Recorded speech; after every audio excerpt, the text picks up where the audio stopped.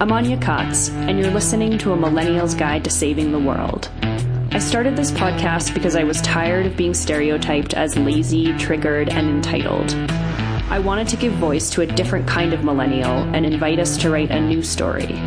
One of a generation willing to challenge the status quo, embrace nuance and paradox, and reject PC culture.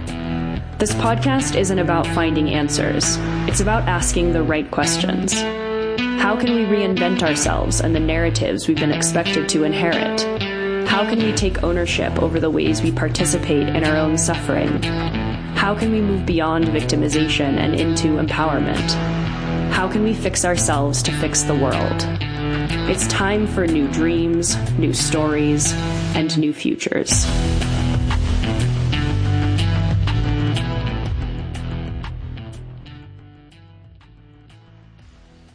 Hello, everybody. Welcome back to another episode of the podcast. Glad to have you here, as always. I'm sitting here on the bed in our room in Thailand, where there are huge windows, basically, on like every side of the room, which is a little bit like living in a fishbowl as it relates to privacy, because there are bungalows all around, but also gives off the impression that even when you're sitting in bed, you're basically sitting in nature, which is really nice. It'll be funny, this conversation that you're about to hear, I recorded indoors, but a lot of the podcasts that I'm recording have been outside, especially in the mornings when I have to do them super early. So I feel like there'll be lots of appearances made by birds and geckos and wind in some of the conversations you hear. Hopefully more pleasant than annoying. Today I'm bringing you another conversation with my friend Jenny Kellogg, who has been on the podcast. This will be the fourth appearance, which I think maybe the girls from Cosmic Tonic have been on just as much, but definitely one of the people who have been featured on the podcast quite a bit. Which makes me happy because Jenny is a close friend of mine and we share a lot of ideas and philosophies and spiritual beliefs and experiences in common, and it's always such a joy and a pleasure to have her on the show. I was thinking recently I'm actually doing something. If you don't follow my podcast Instagram, so I have a personal Instagram, which is at anya.cots, but then I also have one for the podcast, which is at MGSW pod. So Millennial's Guide to Saving the World pod. I could not fit that into an Instagram handle, so it's an abbreviation. But I'm revisiting a bunch of past episodes of the show because they are super timeless, these conversations. And yet I know with podcasts, we always want to listen to the newest, most recent thing, which I totally understand. And I do it too. But I felt that these conversations were worthy of being revisited. So I'm sharing some little tidbits and some insights and experiences related to the conversations that I had going back to episode 1, which was late 2018. And it's been really interesting to reflect on who I had on the show and the types of people that I had on the show and how that's stayed the same or shifted. And I had so many different astrologers on the show when it was first launched. And I feel like I've now transitioned to basically just having my friends on who are astrologers because I took part in this astrology apprenticeship several years ago. And so many of them have gone on to do such amazing work. And we both got really similar training. So we share, we have a lot of like-minded practices and views, and it's nice. Not that I won't ever have any other astrologers on that aren't my close friends, but it's actually feels like such a gift to be able to bring them to all of you and create this amazing network where I'm not giving readings anymore. I haven't in a long time, but all of them basically do. And so they're constantly telling me that listeners of this podcast go to them for readings, and we're sort of able to create this web and network of connectivity with each other, but also with all of you. So that's amazing. That makes me feel very thankful and full in a myriad of ways. So today, Jenny and I will be talking about the Akashic Records, which is something that she has training in and which I really knew nothing about prior to this conversation, aside from my experience getting an Akashic Records reading from her. What I love about Jenny, and what I'm sure you've heard us talk about on the show previously, is how much discernment and responsibility and reserve that she brings to a world that I think probably forever, but it seems so loud these days because of social media and because it's cool to be a spiritual person or a spiritual coach at the moment. But I think this world is widely missing discernment and reserve and overly inflated with egos, which is ironic because I think the spiritual world is supposed to be a process in letting go of our ego, but alas, that is not happening whatsoever. And so, one of the many reasons I bring Jenny on all the time to talk about these things is, one, because she's my friend, but also because I trust her and because she was such an important mentor and guide and example for me in navigating these worlds. So this is a topic that it would be really hard for me to talk to basically anyone else about. I'm sure there are a few people, but because of her groundedness and her judgment, and you'll hear some more of that in our conversation, I think it's important to have these conversations and to talk about like these metaphysical realms and our psychic capacities and fields of energy that we can't necessarily see or touch. And these are ideas and concepts and experiences that fill my life quite a bit, but which I feel a great deal of protectiveness over. So it makes me really happy to be able to bring people like Jenny to all of you to have responsible, mature, discerning conversations about these topics. Before we get into the conversation, I wanted to talk a little bit about narrative and mythology, which of course is a topic that I return to over and over again, especially for those of you that have taken any of my astrology courses. They are very much grounded in mythology, both in the mythology that exists behind all of the astrological signs and planets, but also in the way that we are engaged in mythologies all the time, every day, minute to minute, oftentimes totally unaware that we are. So when I say mythology, it's really unfortunate that we have correlated the word mythology with something that's fake, right? Like it's a myth, it's not true. Whereas a mythology is, I think, personally truer than true, maybe not in its specific details. So-and-so did this, and then, was a god and did this and that. Like, it's not a truth as in a tangible truth, but it's a truth as in a narrative truth. So when we read a book or we watch a movie, especially one that's fiction, but even nonfiction, there's a story being presented and we relate to that story and we find truth in that story and relatability in that story, even if it's not an actual true story, or even if we can't say that we did those exact things. And the reason I think understanding this is so important is because the stories that we tell through our actions, through the ways that we speak to ourselves and our minds, through the things that we do in our lives to ourselves, to others, to the planet, these things ripple out in ways that sometimes it's hard to imagine that they do. And I like to kind of think about different versions of the same story. So I think one that I've told on the podcast before was, I know lots of young people, for example, don't want to have children, or are at least skeptical about having children more so than their parents. And one of the things that I hear oftentimes from young people is that I don't want to have children because the planet is dying and it would be horrible for that child to grow up in a destroyed, damaged, dying world. And I understand this, but what if we could change that myth slightly, change the narrative slightly to say, I recognize that the only possibility for the world to survive and to thrive and to flourish, if it is even possible, but let's say that it is, one of the things that I know to be true is that in order for it to do so, that we need fewer people on the planet. And so I am choosing not to have children because I believe that that is part of my participation in potentially helping the earth to survive. So instead of being a victim and saying, I can't have kids because the world is dying, you're basically saying, I would like to be a participant in the possibility that the world might survive.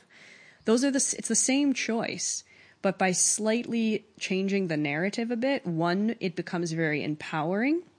And the other really puts you in a position of victimhood, or like you don't have a choice, or like everything is hopeless and pessimistic. So I like these slight changes in narrative because how might, through those two different stories, might we engage with the world, right? How does that story about the fact that the world's dying and we don't want to bring a child into it affect the other ways that we engage with the earth or the planet? Maybe we'd be less likely to plant a garden or spend time outside or do some work that's meaningful to us. Whereas if we take on the other narrative, the second more empowering narrative, maybe we recognize that our actions aren't necessarily going to change anything or fix or change the world, but we feel like an active participant in something. And so maybe we would be more willing to have a garden or build a community, even without hope or agenda for what might happen in the future. So I think it's important to see the ways in which we tell these stories to ourselves, for how they make us feel, just for their, what they're about in and of themselves, but also how those feelings and those thoughts then ripple out into the ways that we treat ourselves, are in relationship to our own minds and our bodies, but also, of course, in relationship to animals and to other people and to the world. And one other example of this that I think is interesting, and I promise I'll relate it back to this conversation in some way, is around the concept of Fermi's paradox, the Fermi paradox. And so this is a theory created by Enrico Fermi, which is basically that using a lot of mathematical, astronomical calculations, that we can pretty much understand that there are millions and billions, I don't actually know what the number is, but a ridiculously high amount of solar systems that have the potential for life.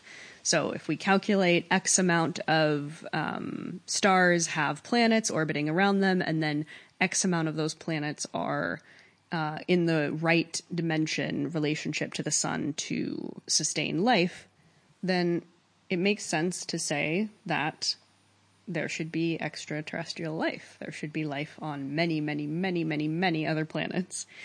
But then the question becomes, if that's so, scientifically, where are they? And why haven't they made contact with us? And why haven't we been able to make contact with them? And we could also assume that potentially where all of these different planets, or the species on these planets, are at different levels of evolution as far as their intelligence and scientific knowledge and ability, that clearly some of these species should be able to have the technology in order to find us. And yet we've never found them, and they've never found us. And so there are multiple theories as to why this is. And I want to present a couple of different of these theories and show how much they could potentially affect the way we engage with the world. So one of the most common explanations for the Fermi paradox is called the Great Filter. And this theory is basically that if we look at our world, we can see how there is a huge potentiality for us to destroy ourselves via technology. So, and we can look back in history at other kinds of civilizations who may have not destroyed themselves through technology, but through, being too big, consuming too much, and destroying themselves in the process. And, of course, we're the only, human civilization we have an example of, so to me this seems like a little bit, narcissistic to project our own experience of the world onto billions of other potential species out there. But given the, capitalist, consumerist culture that we live in, I understand why we might do this. And it's a very strange thing, right? Because on the one hand, what we're saying is these species grow so much and develop so much and discover all of this intelligence and this science and these technologies, and they destroy themselves, and that sounds bad, but also it doesn't prevent us from stopping doing it. Like, we're doing it in real time. And so we're basically saying, we're doing this thing which will inevitably likely lead to our destruction, but I would just imagine that that's why we don't find any other, extraterrestrial life, because they've probably all done the same thing. So it's this like very strange, maybe realistic, but also kind of defeatist and bizarre approach to take. And then there's another idea that was first introduced to me by Chris Ryan, who I think probably came up with this theory, which is that what if there was a different explanation? What if the explanation was that, yes, maybe these civilizations are more advanced, and when I say advanced, I mean more like enlightened than us. And what if they've gotten to the point, maybe via experience, maybe via witnessing other species destroy themselves by means of overconsumption and overpopulation and growth and technology, etc. And what if they've recognized after all of that time and all of that effort that they actually have everything they need? And they don't need to farm, and they don't need to produce billions of children, and they don't need to hoard resources. And maybe they just sort of stay living as hunter-gatherer tribes. So it's not necessarily that this species isn't capable of growing as large as we have and destroying themselves, but they've chosen not to. And then how does accepting that theory into our own lives affect the way that we interact with our planet now? One, in my mind, gives us the excuse to keep going on the bullshit path we're on. The other makes us think a little bit more about what it is that we really need and what it is that we really want. And what choices do we actually have? Like, we're not being led blindly down the path of species destruction or ecocide. We do have a choice. I'm not proposing that our personal choice in this regard is actually going to move the needle for the entire planet. But in our personal lives, we certainly have a choice, and one could argue that if there was enough of a majority of people that changed their mind about this and took a different course of action, that things could change. But this is what happens when we don't engage intentionally with the mythologies that underpin our lives. I spoke about this in great depth in my conversation with Timo, my friend who I met in Guatemala and posted a podcast with.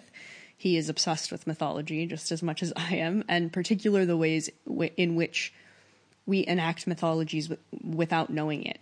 Or we just keep arguing against someone else's mythology, but we're not taking it upon ourselves to create our own.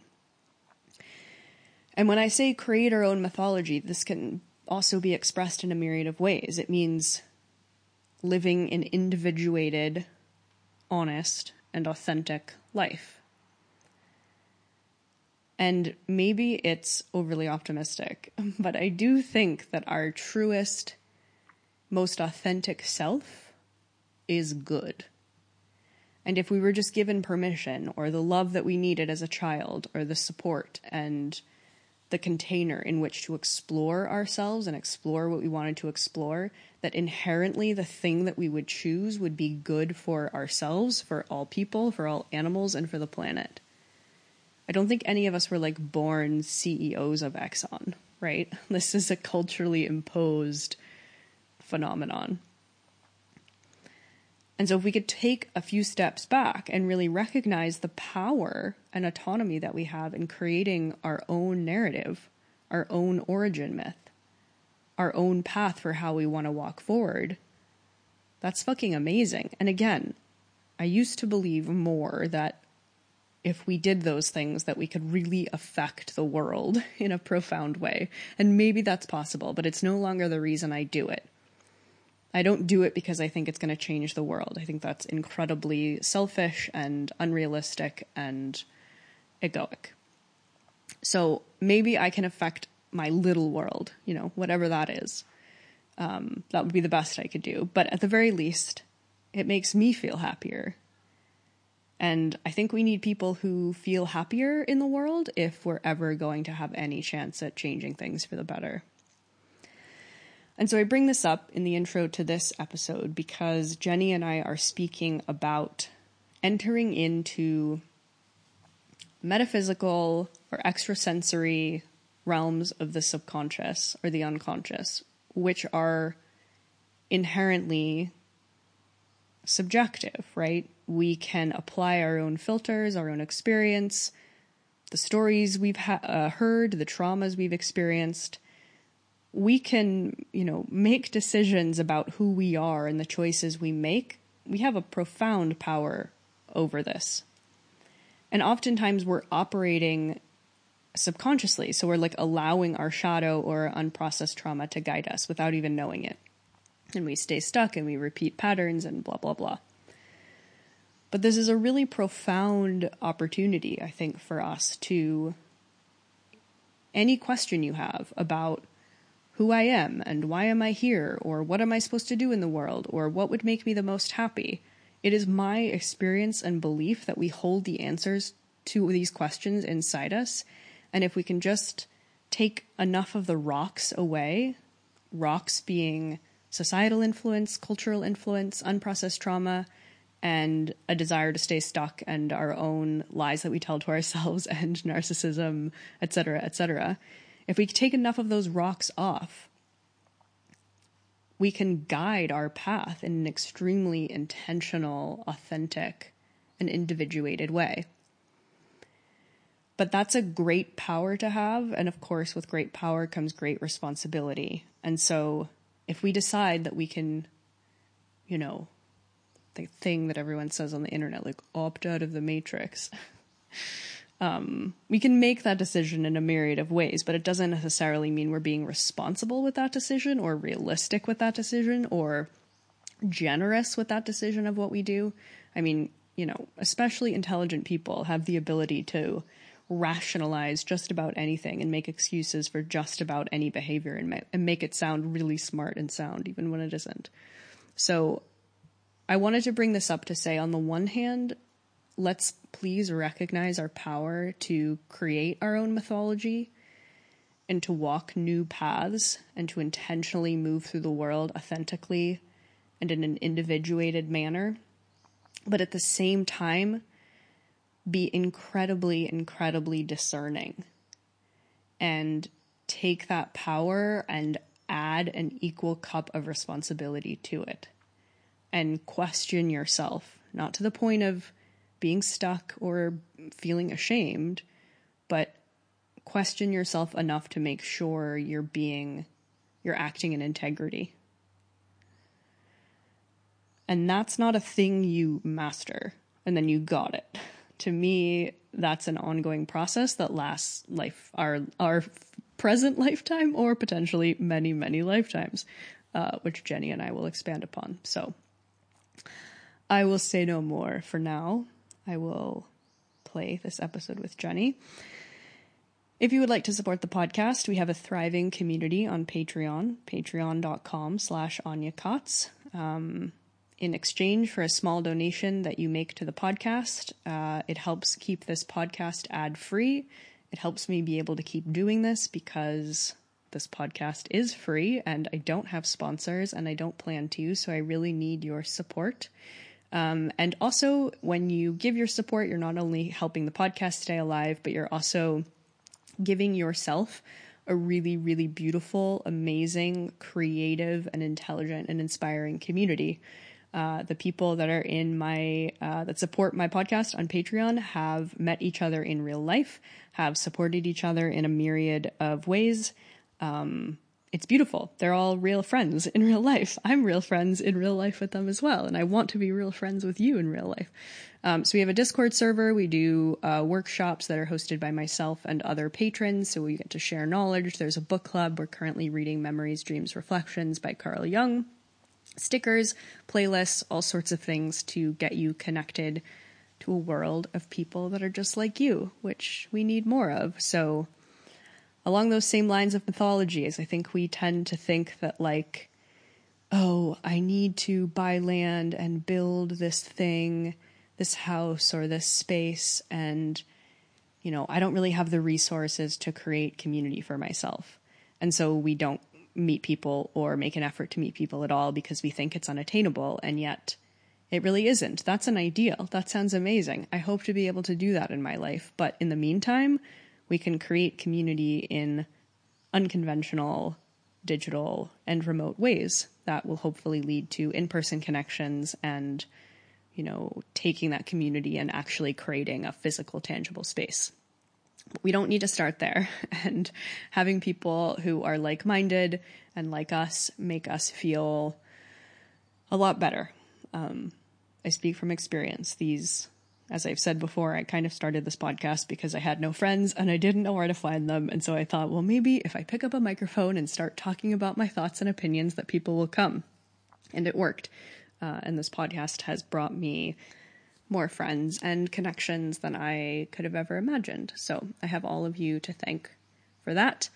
I have an exciting announcement coming soon to Patreon as well, something that I'm going to be offering in 2022, but keeping that a secret for now. But it's coming. Lots of new things. I like sort of changing the perks and the benefits of Patreon to keep it interesting. What will always stay the same, though, is definitely the Discord server and probably the book club. But who knows? There might be new and exciting perks being offered soon. So patreon.com/Anya Katz, ANYAKAATS. Okay, I'm going to play you in with a song called A Spark, A Beginning by Corre, Corre. It's funny always picking songs for this podcast because I feel like so many of the songs I listen to are lyricless, like meditation songs.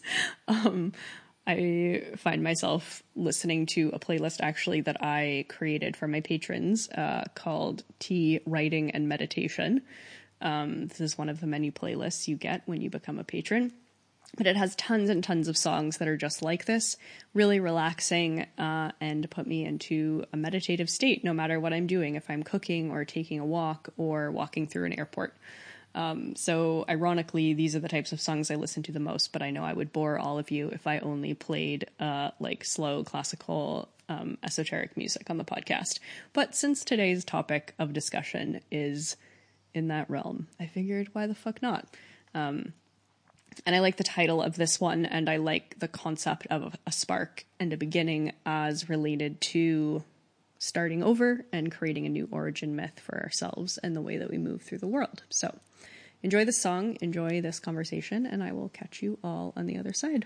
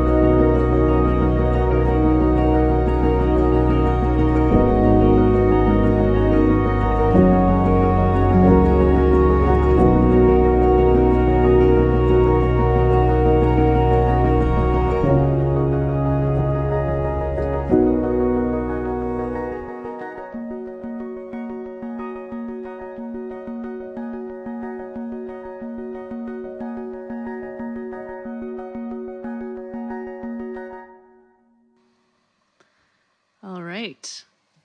I am here, although not really here. I'm across the world from Jenny, but we are somehow connecting via technology today. And I'm really excited to have Jenny Kellogg back on the podcast. What is it, that your third time? I think it's my fourth. Fourth? Oh. You're going to have to get me a 5 Timers Club jacket. Seriously, if that happens, after the 5th time. You definitely win on that one. I win, definitely. You win. I love being here. Yeah, I'm really excited to have you back on. I really enjoy our conversations. And for those listening, if you have not heard Jenny on the podcast before, I recommend going back. She's someone who I feel blends a great deal of groundedness and sanity into the realm of often ungrounded spirituality, which I really appreciate. And today should be no different. We're going to hopefully have a very interesting and grounded discussion about the Akashic records, which is something that Jenny does, and I know basically nothing about, although I have gotten an Akashic readings records reading from her. So I do know that much, and the experience was great, but I really don't know the history of it, and also don't really know your story about how you got involved and got started. So why don't we start there? I know you've been involved in, spiritual worlds and realms for a long time, and we met in our astrology apprenticeship. But I know when we sort of talked about this before, that the Akashic records were something that actually you were kind of skeptical about. Yeah, definitely. So would love to hear how you found out about them and what intrigued you, and then we can kind of get into what they are. Yes, thank you for having me. So my experience with the Akashic records was very familiar to me in the sense that I've had this experience multiple times in my life where my first impression of something was completely negative. And I had this immediate reaction oh no, that thing is not for me. This is a truth I observed about myself in college when I would meet someone and think, oh, I'd never be friends with them. They're not my type of person. And then 2 days later, I'd be like, no, I really like them.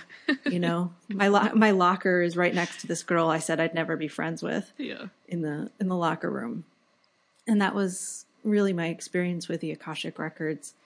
And it came from a person that in 2018, I went to a highly technical Hellenistic astrology workshop.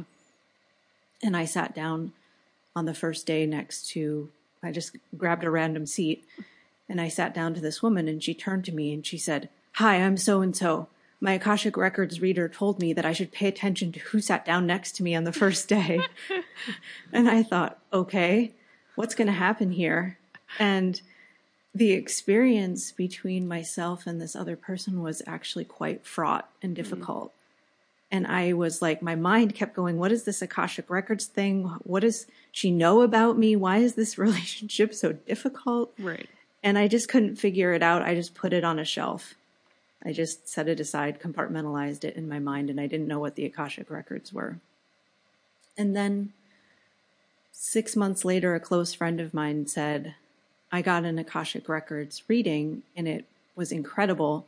And you appeared in the reading again, this was another thing, you were there. Yeah. And I was like, how is this possible? Why do I keep showing up in other people's Akashic records sessions? And what is it? I thought it was some esoteric new age form of a psychic reading. Right. Which is, probably somewhat accurate, as we'll go through today. But I just couldn't figure out what it was. And so my friend said, no, you really need to check this out. And so I scheduled a session with a person that he had a reading with, who ended up being one of the teachers in the group I study with now. And in that session, I'm a longtime meditator. And when the person giving me the session opened my Akashic records, I felt like I had been meditating for an hour. Like my body instantly went into a slightly altered state of consciousness or a sense of deep connectedness spiritually. And that was my first clue that this is something significant. And I think for me, that was the proof that I needed, because I'm very adept at discerning what's happening to my body and my mind, and being in meditative states. And so that really piqued my curiosity. Like, how is that possible? What could happen there? Right. And in that first session, I think it was a very typical Akashic Records session where all kinds of information and, information, I guess I would say, and feelings came through about myself that were just kind of miraculous. Like, how does she even know these things about myself? My relationships, my health, my spiritual path. In the reading, she talked about my spirit guides, and she nailed it. Like, she really, she saw my gurus and things like that in the session. And so it was like, how is this possible and what's happening here? And so that person invited me to take her course, but I should step back for a moment and say that after that session, it took me a really long time to integrate, because that question, how is this possible, and what was happening, and all of the information about myself, it was mind-blowing and a little overwhelming. Plus, I still had that question about the meditative state that I entered when she opened my Akashic Records. And so it took me 2 or 3 months to integrate that. And then my teacher sent me an email out of the blue and said, I'm teaching a course to teach you how to open your own Akashic Records. And I said, no, I can't do it. It was like, again, the no. Right. It was like, I'm still not over that last experience. I'm not sure I'm ready for this. And I was also going to spend the entire summer in Greece working with refugees. And I thought, I don't have time and space for this class. Yeah. So, but she insisted, and she was like, you don't have to attend live, blah, blah, blah. And so I just did it.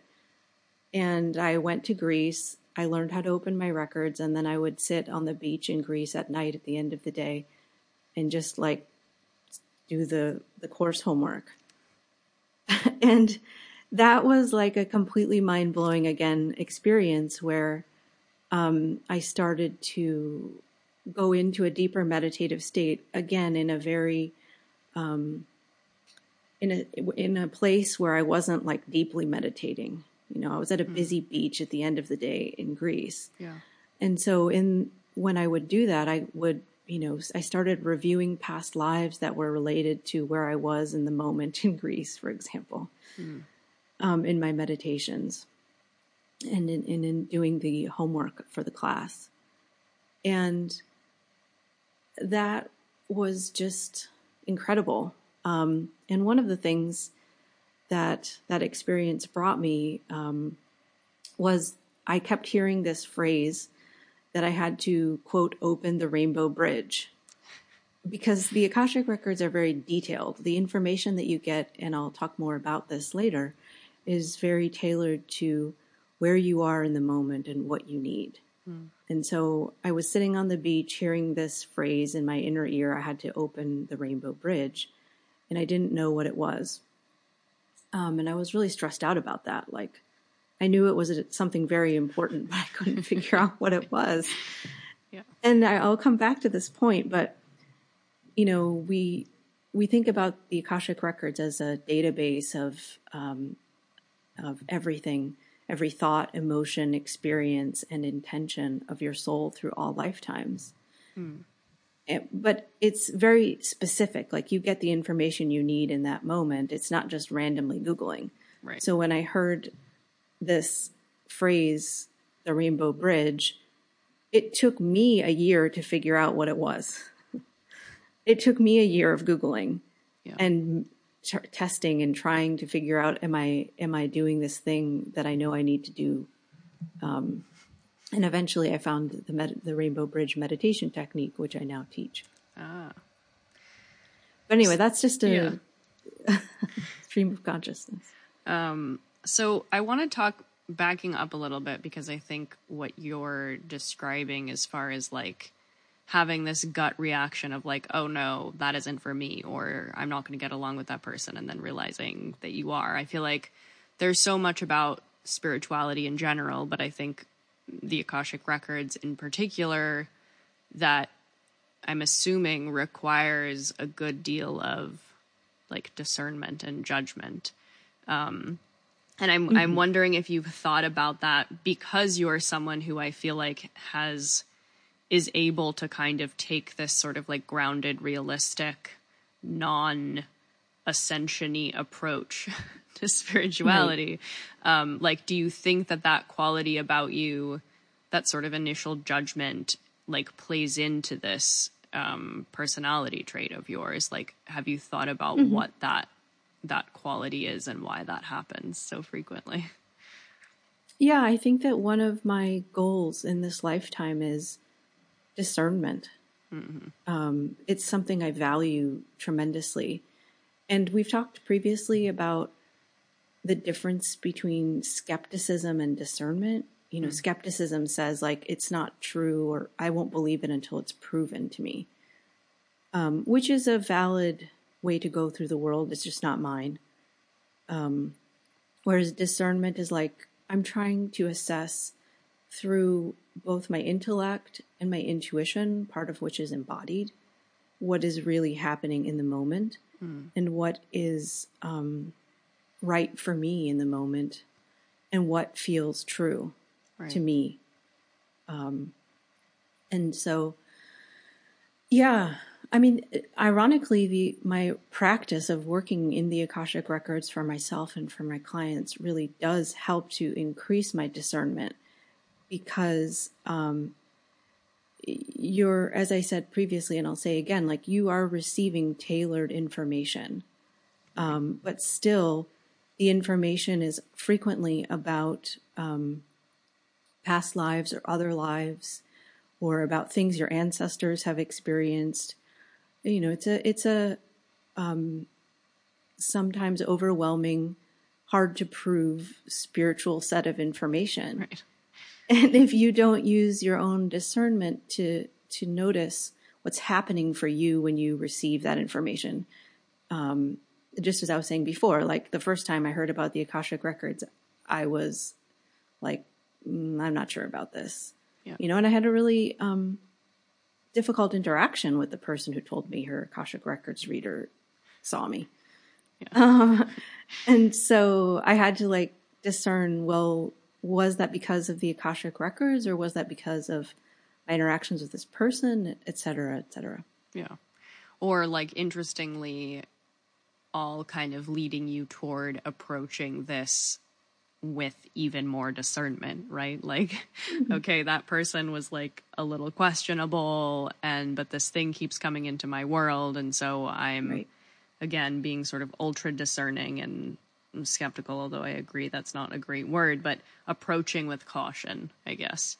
And not just sort of believing what someone says or getting carried away in the sort of, which is so easy, I mean, and so unfortunate, because I think when we're open to these sorts of practices, it's easy to get carried away and to be like, yes, that makes total sense, without really actually thinking it through. Yes. And I mean, the information that I received in that first session about things my soul had experienced in different realms, and, you know, what was the purpose of my life from a higher perspective, those things could have made sense, but it was hard to reconcile with the life I was leading in the moment. And that took a lot of time to say, at what level am I going to accept this, and what do I do with this information? Right. So let's define what the Akashic Records are. Yes. So I have prepared several definitions for your listeners. Perfect.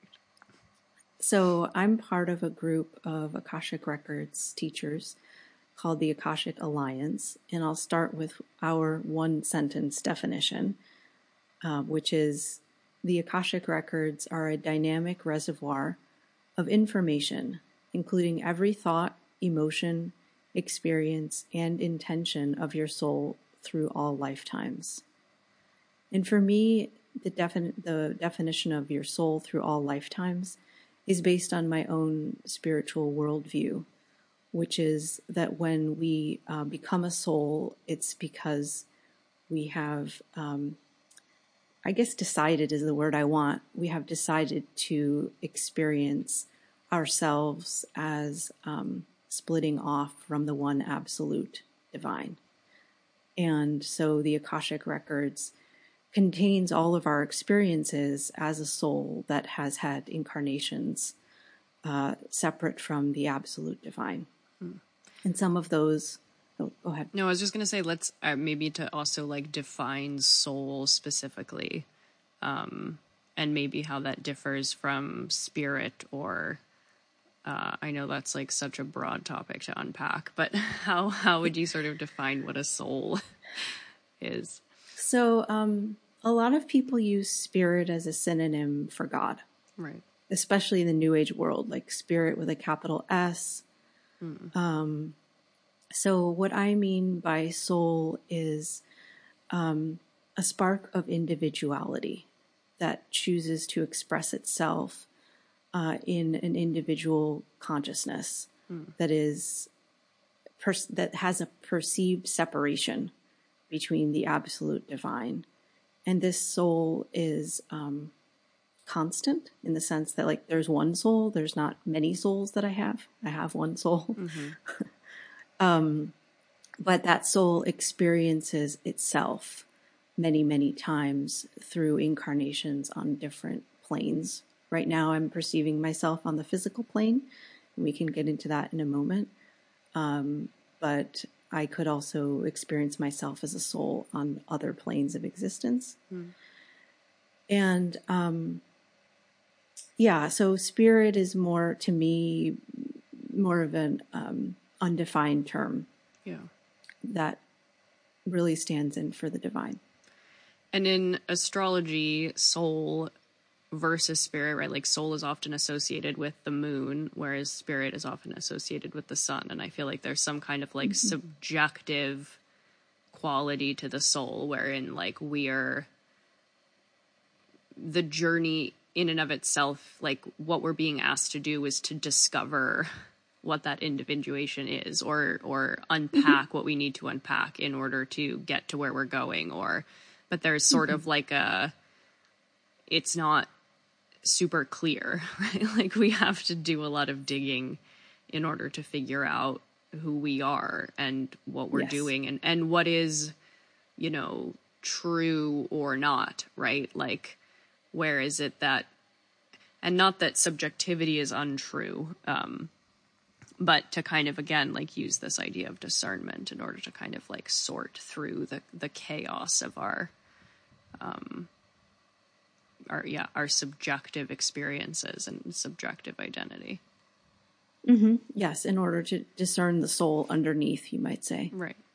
Yeah. And most spiritual traditions would say that we experience ourselves as a separate soul for a series of lifetimes until we are ready to be done with that experience, you might say, and merge back into the absolute. And that would be the goal of Buddhist or Hindu practices, is to get off of the reincarnational wheel and realize your oneness again with the divine.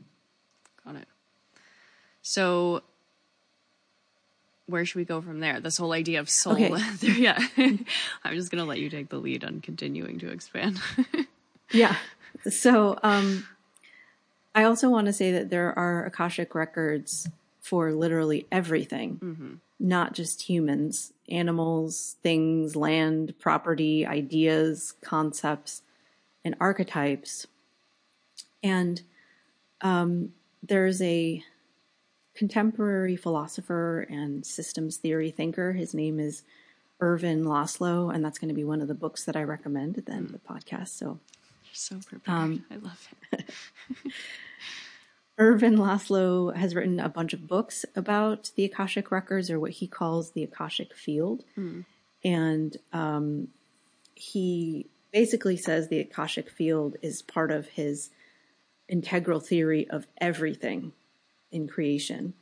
And I'll just read his definition of the Akashic records here for you now. And this comes from the book Science and the Akashic Field. Akasha is a Sanskrit word meaning ether, all-pervasive space. Originally signifying radiation or brilliance, in Indian philosophy, Akasha was considered the first and most fundamental of the 5 elements, the others being Vata air, Agni fire, Ap water, and Prithvi earth. Akasha embraces the properties of all 5 elements. It is the womb from which everything we perceive with our senses has emerged, and into which everything will ultimately redescend. The Akashic record is the enduring record of all that happens and has ever happened in the whole of the universe. So that's how you can have an Akashic record for the building that you own, or a concept like the soul. And ideally, you and I could do a session where we open the Akashic record for the soul, which might be a lot of energy and information to contain. But if we wanted to research the idea of the soul in the Akashic records, we could do that as well. Right. So this idea of ether, I mean, obviously we talk about and discuss and understand the elements of fire, air, earth, and water quite a bit. Why is it that many of us have no idea what ether is? Like, why has that gotten lost? My understanding of this, and this comes from listening to some podcasts with scientists who study our body's energy fields. But my understanding is that up until about the 1940s, the idea of ether was a standard part of scientific practice. And there were many early modern scientists and scientists of the 1900s who studied ether. And don't quote me on this, but I believe that Nikola Tesla, and I bet many of your listeners could be devotees of Nikola Tesla, studied the idea of ether. But at some point, maybe around the 1950s, it became discounted as an outmoded idea or as something not up to current scientific standards, and it was rejected. And that's one of the things that Irvin Laszlo does, is he restores the idea of ether and he relates it to current quantum physics. And he relates the idea of ether to an entangled, holographic, non-local connecting information field in the cosmos. Yeah. And so I guess also, I mean, as the scientific revolution got going, which obviously started a long time ago, but as it continued to, and as sort of these more spiritual ideas, we basically stopped prioritizing or seeing anything that couldn't be proven as true, right? So I imagine well, fire, air, right, water, exactly. At the very least, yes, they have a symbolic quality, and that's what, the point of all of that is, but you can see them, you can touch them, you can feel them, there's a tangibility to them, and this is intangible, it seems. Yeah. Fascinating. So basically what you're saying is because I've seen people, and I didn't even know this actually, because I know you gave me a reading, and so I thought this was mostly about information about a person or about a person's soul. But you could do an Akashic Records reading for anything. Could you do it for an astrology transit, for example? Could you do it for a period of time, or is it more specific to a place or a person or a thing that is tangible? I think you could do it for an astrology transit. Sometimes people ask about things in their sessions. So one of our friends, I did a session for her, and she asked me about Saturn, and we kind of went into the Akashic records of Saturn. And that was an incredible experience. Yeah. But yes, I think you could do it for a period of time, though in the Akashic records, there is no time. Right. So you would need to, you would probably want to do that in order to understand better the concept of time or what is happening on this plane in terms of time. Yeah, like I saw someone doing like an Akashic records reading for like the new moon, and I wasn't sure if that was like legit or not. Yeah. My feeling is there really needs to be a strong reason why you're opening the Akashic records for that thing. In my experience, opening for things has been for things that I own and want to help me deal with them. Like I owned a commercial building that I was trying to sell, and I opened the Akashic records for that building, and it told me where all of the negative energy in the building was and how to clear it.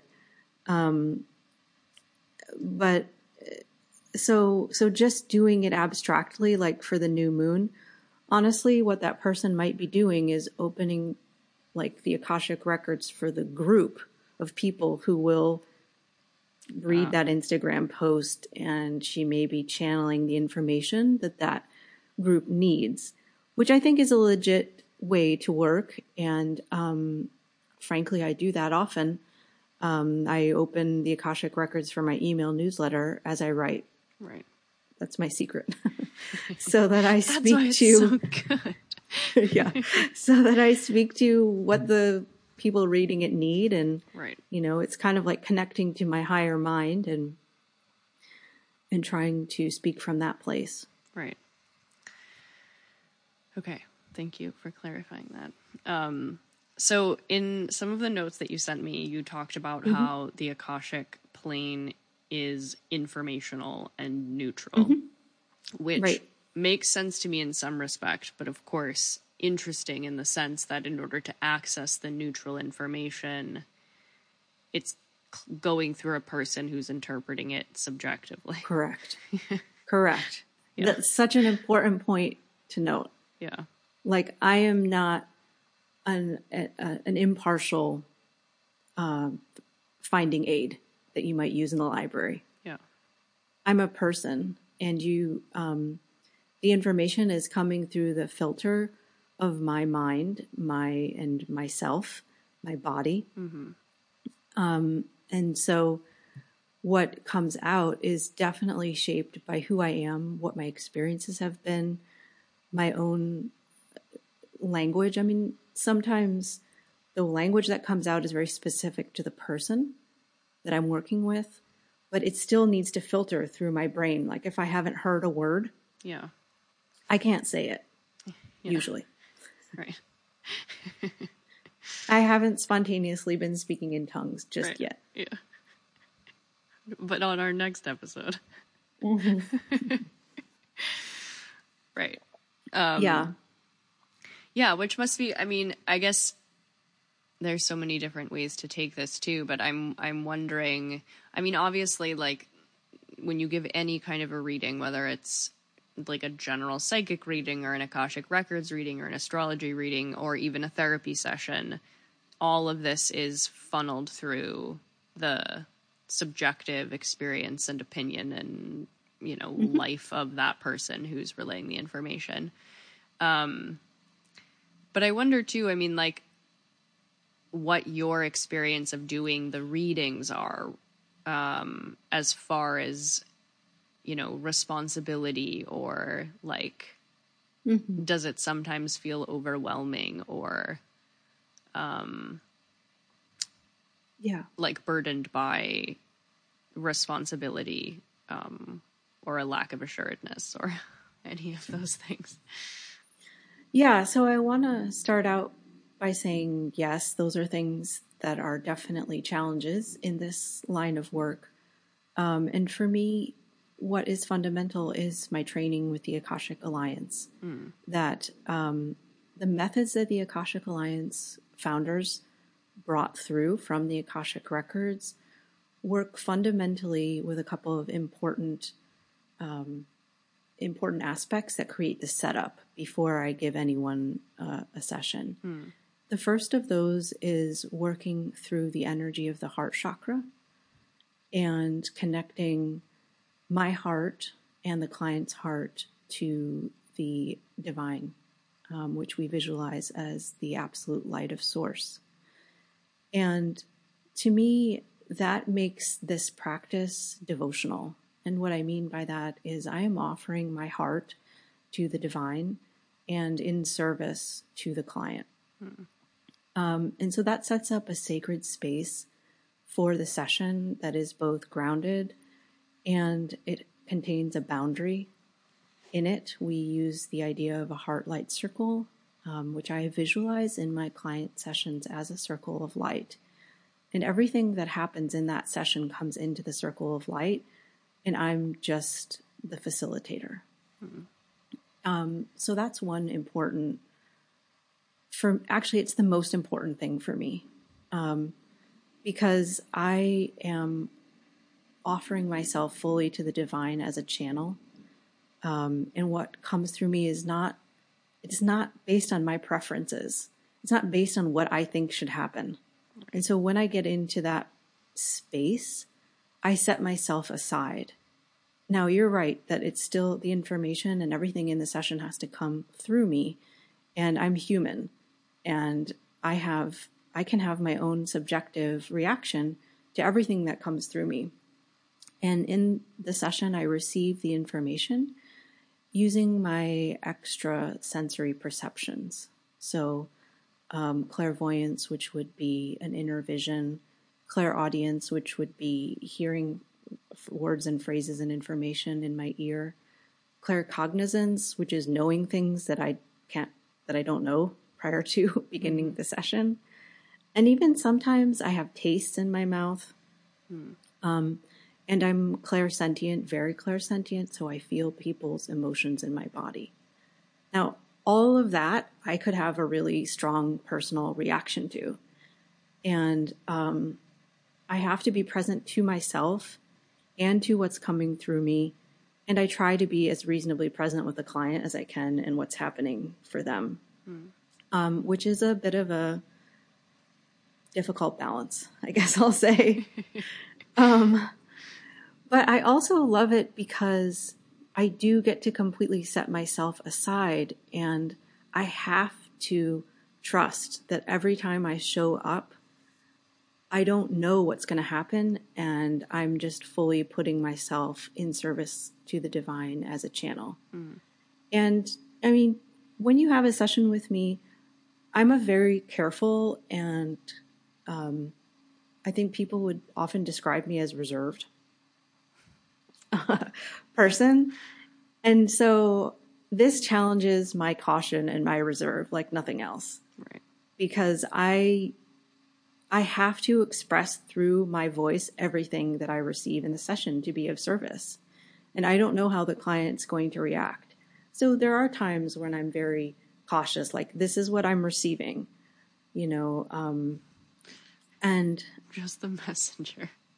Yeah. And, but I've learned, I've done something like 150 sessions in the last year. I've learned that it's almost always the information that comes through is what the client needs to hear. Yeah. And if they have a strong reaction, that's okay. And that's on them as well. I literally have not premeditated anything I'm going to say, so I can't be too upset based on how the person reacts. Yeah. So I'd also love to just break down what the differences are between an Akashic Records reading versus a psychic reading, let's say, and then also a past life regression. Sure. And obviously each of those things are going to be, not and every psychic, whatever that even means, would define what they do in the same way. But generally speaking, because I think those other two types of services are more common, how is this different? So typically when you go to a psychic, they are also using their own extrasensory perception and their own psychic abilities and gifts. Yeah. And you may go to a psychic with a set of questions or intentions, but it's not clear whether the psychic is tapping into the Akashic field. Some are not. And they're really kind of just pulling information from different sources, what they pick up, depending on who the person is, and just oftentimes kind of giving that information without a lot of, without checking with the client in terms of, is this what your intention is, or is this what you need? It's just kind of pulling from anywhere and offering it. Right. The past life regression. Yeah. A past life regression, there's been a lot of refinement in the techniques of past life regressions over the last 50 years, I would say. And there are a lot of incredible practitioners of past life regressions. It's something like a hypnosis. One of the big differences between Akashic records and a past life regression is that in the Akashic records sessions I do, the client is awake and alert and aware. Yeah. Whereas in a past life regression, you may be regressed or put under a state of hypnosis in order to be the one who remembers your past lives. They can be very long and detailed, go into, all kinds of things, like every detail of your life. What are you wearing? What time in space are you in? Right. Et cetera, et cetera. Whereas in an Akashic record session, we work with past lives that are relevant to this moment. And we, most frequently, I would say we work with past lives in order to clear or compost negative or detrimental emotions and experiences that are still affecting you today from that past life. And my objective would be to heal and clear that. It's almost like static on the line of your personality or your experiences in this lifetime. And so we really don't, I can get basic information. You're in Italy in 1607 and you're this person. And, sometimes I can get very detailed information. It really depends on the client and what their intention is, what's happening in the session. Right. But I'm receiving it. The client isn't usually, unless they are, have their own clairvoyant abilities, or they're tapped into that in the moment. Yeah. And it's really just to get the relevant information in response to their questions. And the third important difference between the Akashic records and a psychic reading or past life regression is that an Akashic record session is really like querying the database of your soul. And when you come to the session, you should come prepared with questions and intentions. If you don't have strong questions and intentions, I don't know where to go. Right. I don't just channel and dump that information for people. There's too much. Yeah. And also, I think what was interesting, I think what actually probably allowed me to feel open to getting a reading like this from you was the past life regression I did. And I did one of them. And I think a major difference too is that generally, although I could be wrong, but at least in the one that I did, the information was coming from me. So she was asking me questions, like, where are you? What are you doing? Who is that? What's going on? And I was the one providing the information. Whereas with the Akashic Records reading, it could be examining similar experiences or situations or lives, but the information isn't coming from me, it's coming from you. And yeah, and it was fascinating when I did the past life regression that I did. And sort of similarly, I went with, she sort of asked me about like who were like very prominent people in my life at the time, like maybe something that I wanted to explore relative to those people. And of course I totally went in with like this very like egoic, inflated idea of the information I was going to receive. And had all these hunches as to like, oh yeah, like this is who I think I was in a past life. And I like want this like confirmation to like do all these important things in this life. And anyway, the information I got, which was like brought through by me, right? Like not even from her, was so, I mean, kind of embarrassing and like not at all what I thought it was going to be, and sort of like full of a lot of shame that I needed to unpack. And really, I mean, excruciatingly like potent and relatable and important, but like I sort of was really appreciative. Like I didn't leave the session being like, oh yeah, I'm the shit, I've been all these important people. It was like, oh my God, I like was like a, you know, closeted homosexual child molester. Like, holy shit. Yeah. You know, I mean, that's like a little extreme, but like basically it was like that big of a difference between what I thought.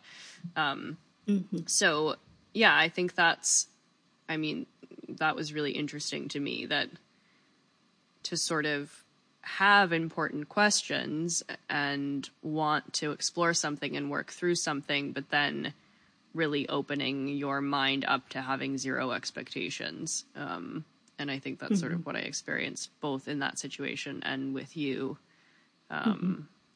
which makes me feel like there's some legitimacy to it, because it doesn't really align with what my ego might want it to, you know? Yeah. Yeah. Have you had, I mean, you said that there are times when like you get this information about yourself or from people that like make little to no sense at the time. Have you had experiences where you sort of reveal something to someone that makes no sense, and then they kind of come back to you later and say like, oh shit, you know, I figured this out? Or I don't know if you have any specific examples of that, but that kind of experience that like, because the information is just like kind of random in a way, or it's just words or thoughts or tastes or feelings, that it might take some time to really like sort through what that all means. Yeah, definitely in the moment. I generally receive information and channel quite quickly. So for me, it's like kind of a race to like get it all out. Right. And so oftentimes clients go back and listen to the recording, or it's overwhelming in the moment. And then the specific words, the specific information that's shared really touches them and makes more sense. A specific example might be recently, one of the things that happens in these sessions is we often do ancestral clearing, and the answer to a question a client might have relates to an issue that's been handed down through the generations. And oftentimes the client doesn't know that that issue is a problem. And so I recently met with a client for a second session, and in her first session, we had done an ancestral clearing, and the records were very specific about what the issue was and how many generations back it went. And the client went and asked her grandmother about this, saying, I've never heard about this. Is this true? Where did this come from? And the grandmother said, yeah, everybody in my generation and before me knows about this issue. And they counted, and it was like exactly 7 generations back, according to what the records had said. So, yeah, I mean, I that was a wonderful example because it was actually verifiable. Right. You know, with a lot of this information, you really, again, need to use your discernment, journal about it, reflect on it, and see, you know, how it feels to you and how you can make sense of that even without having it be able to be verified. Right.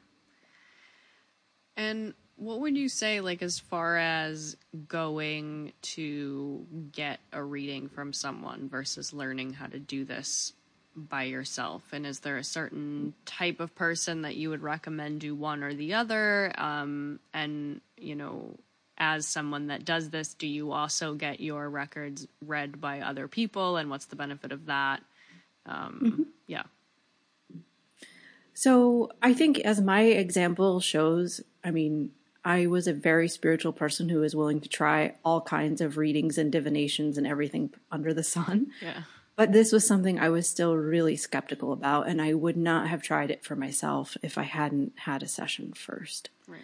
So I do think getting a reading with someone that you trust first is a good way to start, because it starts to open up your mind and your awareness to the Akashic field and to the potential of the session.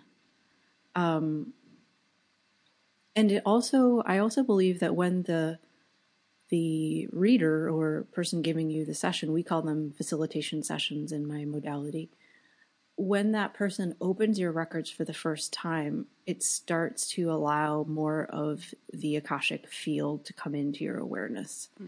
And it's kind of like,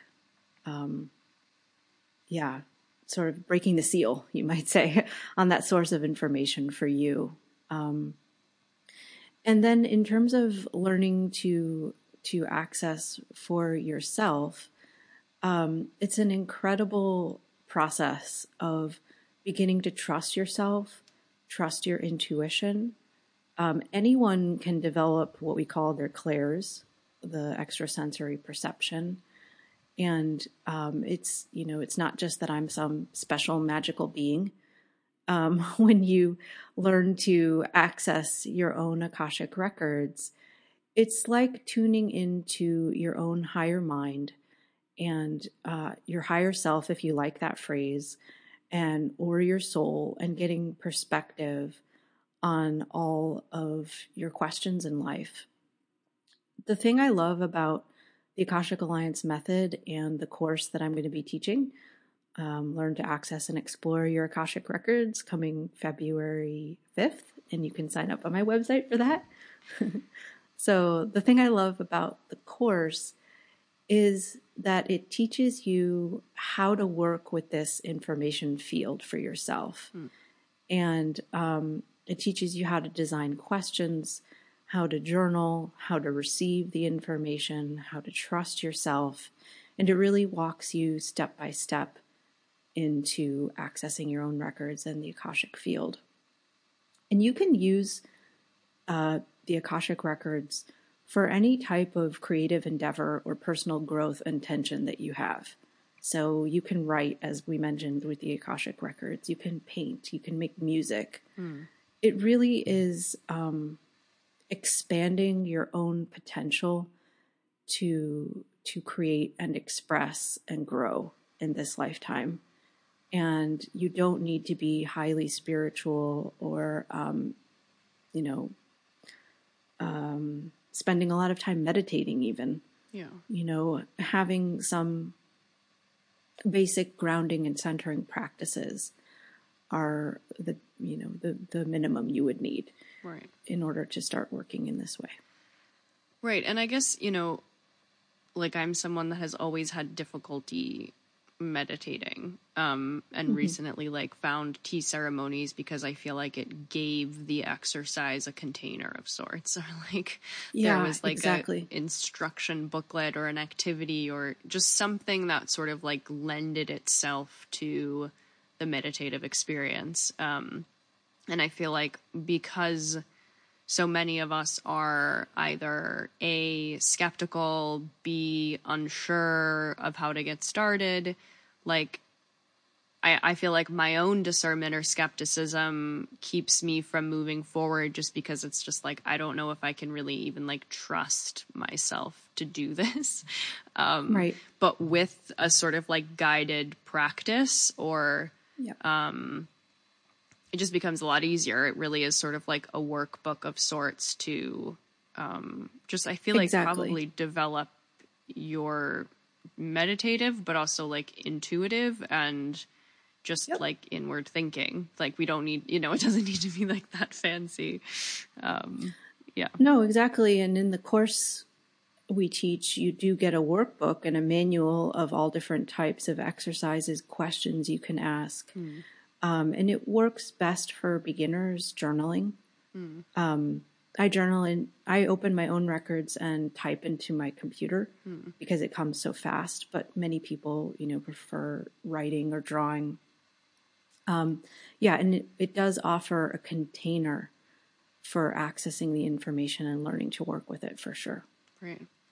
And it's also like, unlike a past life regression, which I feel like is mostly about past lives. I mean, in our reading, we talked a little bit about that, but it was also about like the future and projects that I had or had envisioned in this life, right? So it's not just going back to get information to learn about the present, but also gaining insights about the future as well. Yes, and that's one of the other key differences about a psychic reading. So many people go to psychics because they want to like anxiously try to control the future. Yeah.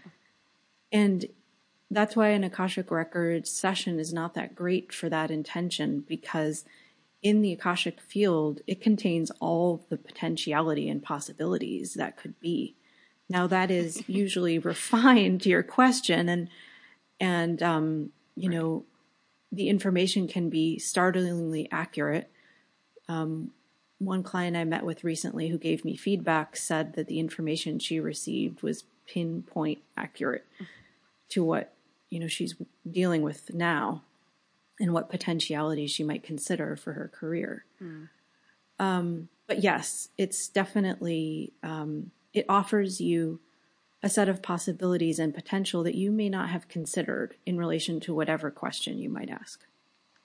And not just like literal either. I mean, I think that's the other issue with the psychic stuff, is that it's like, this will happen or this won't happen, or this person will do this thing or this won't. But it's like, I'm getting the image of this, mythological figure, or like I have this sense of this weather pattern or something, right? Like it's not about events per se. It's about like lending, or I'd love to hear what you have to say about this, but sort of like lending more context or depth to something through more than just like tangible occurrences or events.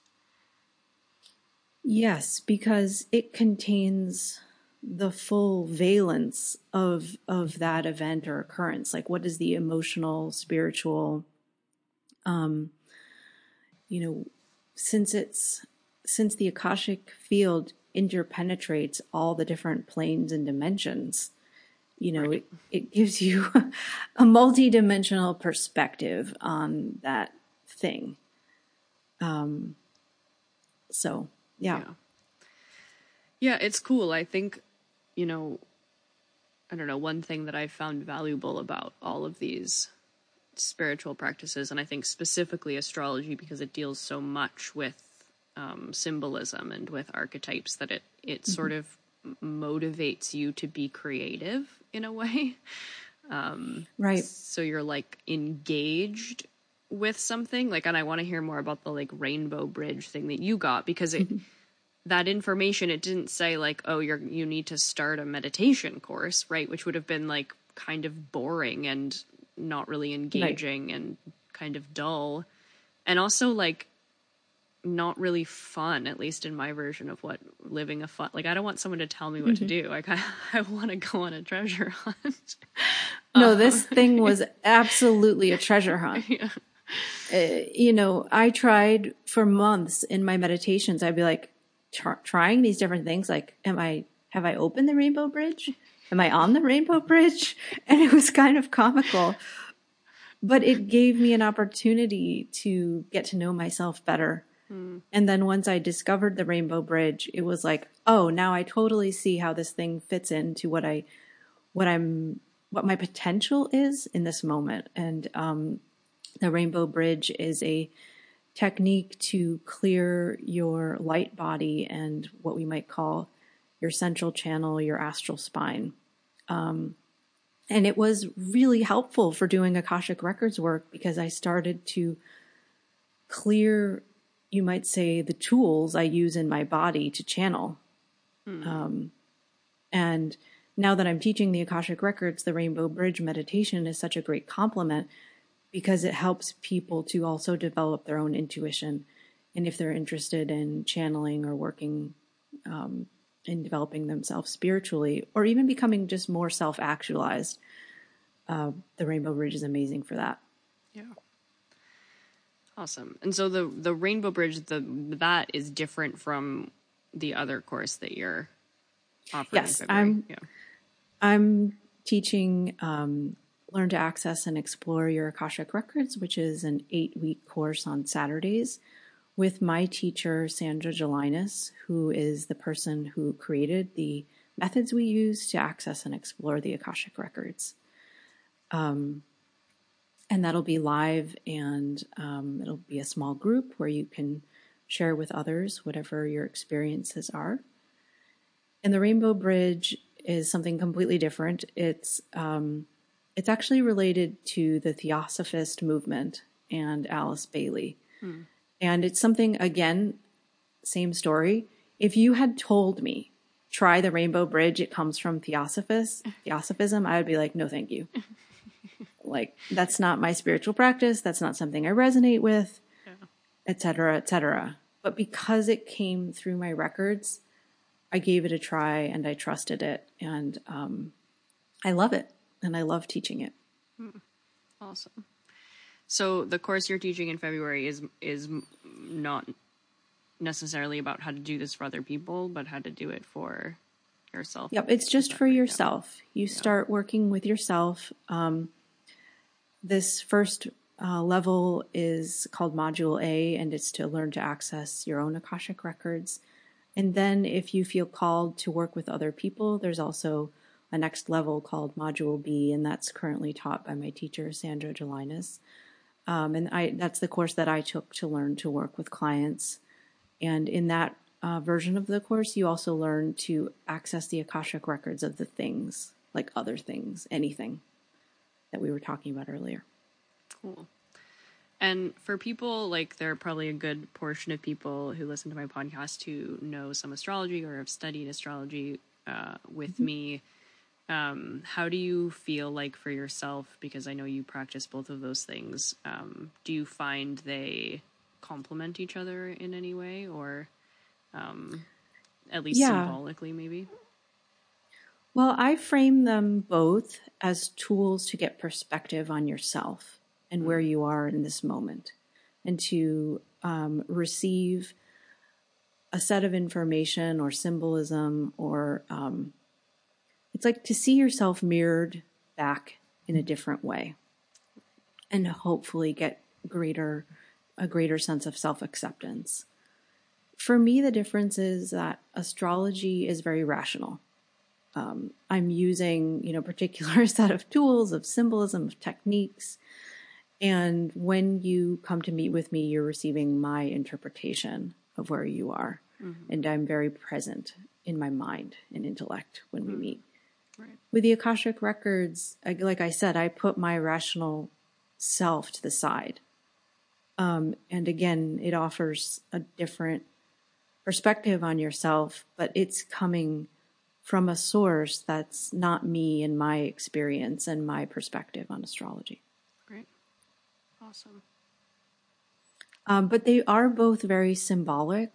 Yeah. What we might call in academia analogic thinking, which is through, analogy or metaphor. And the skills that I developed in astrology and in my my experience as an academic and analyzing poetry and language actually come in handy for the Akashic Records work, because I receive images, symbols, feelings, words that I have to interpret. Right. And that act of interpretation, while scary in an Akashic Records session, is a joy. And I think when you learn to open your own Akashic Records and work in your own Akashic field, the symbols and words make sense to you more, I think. Right. But when I don't know the client, I have to use my skills of interpretation. And what's interesting is that in a session, usually the information is very front-loaded. like whatever question the client comes in the beginning, whatever couple of questions they ask, the response is always longer, more detailed. Sometimes they give an agenda. And if I don't correctly interpret the information, or I miss something because there's just so much coming through, I find that by the end, they always bring me back to the details that I missed. And like when I end the session, I never feel like, oh shit, I forgot to mention X. Like, Right. Yeah. They always make sure that I'm thorough. Which is great because in an astrology reading, I'm like, I've got a list of transits and did I mention this? And Right. what if I forgot a Mercury retrograde, etc. Right. Yeah, no, that makes sense. Yeah, and I think, like, I remember in our reading, you brought up a couple of different, like, you know, mythological figures or something like that. And I think all of these practices, in a way, sort of coming full circle in regard to this other element of ether, like, there is only so much that we can understand using, you know, tangible, scientific, you know, methods. And the more we are able to understand archetypes and stories and energies and symbols and from all sorts of different cultures, I think just like the better equipped we are to figure something out. And it's like, it's such a shame because I think, I mean, I get it in certain ways. Of course, I understand why some of these more sort of like subjective spiritual tools were put aside, but in the process, we're sort of like rendered relatively inept to like fully comprehend anything. So yeah, I think it's interesting that although different practices, like they're all helping us get back in touch with these sorts of ways of being or experiencing that we, you know, our ancient ancestors used to be extremely familiar with, that we're just not. Yeah, and I want to, that brings up a point that I want to mention as well, that when I create the heart light circle and create this circle of light in which I open your Akashic records, that space where we are in front of the divine can call in your spirit guides or your deceased loved ones and ancestors. And it's not always that this is my working theory, it's not always that I'm receiving the information through the records. I learned to distinguish when there is a spirit guide there that wishes to comment on the situation. And that is an experience just like what you're saying, because often people come with a question, who are my spirit guides? And the answer to that question is often sometimes a deity or an archetype. You know, like I'll find myself saying, you know, your spirit guide is the force of wind that moves along the water. Occasionally, things like that. Yeah. Or I'll receive, you know, a really strong archetype like Joan of Arc. Or sometimes it's an indigenous god or goddess that I don't know the name of. Like one person was really connected to the indigenous goddess of death from the Native Americans or in Puerto Rico. And I can't tell what that person's name is, Right. but I can say that that's who it is. And I agree that those experiences that we had in other lifetimes where we were more connected, where we were part of a set of deities or a religion or a practice, those experiences are there to be accessed and explored as well. Yeah. Amazing. This was awesome. I'm like way more intrigued now. I mean, not that I wasn't before, but yeah, I really appreciate you taking the time to expand upon all of those things and educate me and the listeners. I'm so grateful for having the opportunity to talk about something that I love. So thank you for having me. Yeah, of course. Why don't you tell people where they can find you and where they can find more information on your course, and then your book recommendations, which you have come prepared to recommend, Yes. which I love. I'm always like, people who've been on the podcast multiple times, I'm always like, oh my God, like I should not ask them this stupid question again because they're going to be frustrated, but you like come with the books. Oh no, and it come makes on. me so happy. I'm a Gemini rising with an Aquarius sun. I always know what books I'm going to recommend. I love it. So you can find me. My website is Amalthea, AMALTHEA.guide, GUIDE.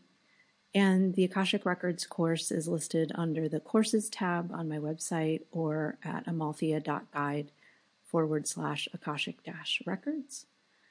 And you can also book a session there if you'd like to experience this for yourself. And I'm also on Instagram at amalthea.guide. And one of my New Year's resolutions is to post more. So follow me and see whether that happens. And subscribe to her newsletter, which is great. Yes. And which I always want to plug when she's on the show. It's like really the only newsletter I read. So it's legit. Yes. And the books that I'm going to recommend are Science and the Akashic Field, An Integral Theory of Everything by Ervin, Ervin Laszlo, Laszlo. And he has a bunch of other books in this series about the Akashic Field. And then there's a book that I intended to talk about and I didn't get a chance to. It's called Journey of Your Soul by Shepherd Hoodwin. Hoodwin. And I just completely fell in love with this book. I discovered it recently. Shepherd Hoodwin is a channeler who channels a group soul on the causal plane named Michael.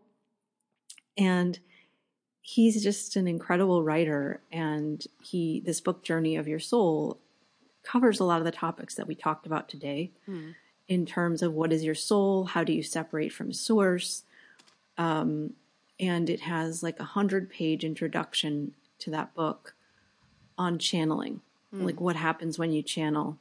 It also has a lot of information about the Akashic Records, and then it goes on to describe something called the Michael charts, which are a way to understand yourself through the teachings of this entity called Michael. And there's a lot of detail there. But I love the book because, yeah, like what I said, it just breaks down in very clear language. Unlike the Ervin Laszlo, which is all about quantum physics. So, yeah, Journey of Your Soul by Shepherd Hoodwin. Amazing. Well, and thank you for having me. Thank you for being here. I'll get you your 5-episode trophy soon. Yes. Ooh, I'm looking forward to that. Till next time. Bye. Hello again. Thank you for sticking around and listening to that conversation with Jenny. I hope some of you are able to take her course. I really want to take her course and absolutely would if I wasn't currently in Thailand, which would make the courses between 12:30 and 3:30 a.m. in the morning. Which is probably not a smart decision for myself. But I do hope she teaches it again, and I will definitely be taking it because it sounds amazing, and because I trust her, and because I would love to engage in these realms more in my life and have these tools available to me. If you would like to support the podcast, patreon.com/Anya Kotz is where to do that. Not only do you get to help provide me with the financial stability needed to continue this project, but you also get access to lots of perks in the form of a book club and a Discord server and workshops, playlists, stickers, contact list, etc., etc. And an amazing, amazing community of like-minded humans that I know will know each other and support each other for life. And that makes me incredibly happy and incredibly grateful, and is honestly the driving force behind the show, is helping you all meet each other and support each other for years to come. Like, fuck, that's amazing. Thank you to those of you who already donate, who have been donating for years. You are the pulsing life blood of this project and the show, and it would absolutely not be the same without you. You inspire me to keep going. You give me endless ideas. You are so incredibly talented, and I'm speechless as to how grateful I am for this community. So thank you. I'm going to play you out today with a song called Spinning Away by Brian Eno and John Cale. This is really beautiful. I encourage you to look at the lyrics. I don't know if you guys know this, but now on Spotify, you can like look at the lyrics as they're being sung. I think it's like a karaoke option or something, but it's really cool. These lyrics are incredibly powerful and poetic and are very much open to interpretation, just like our subconscious.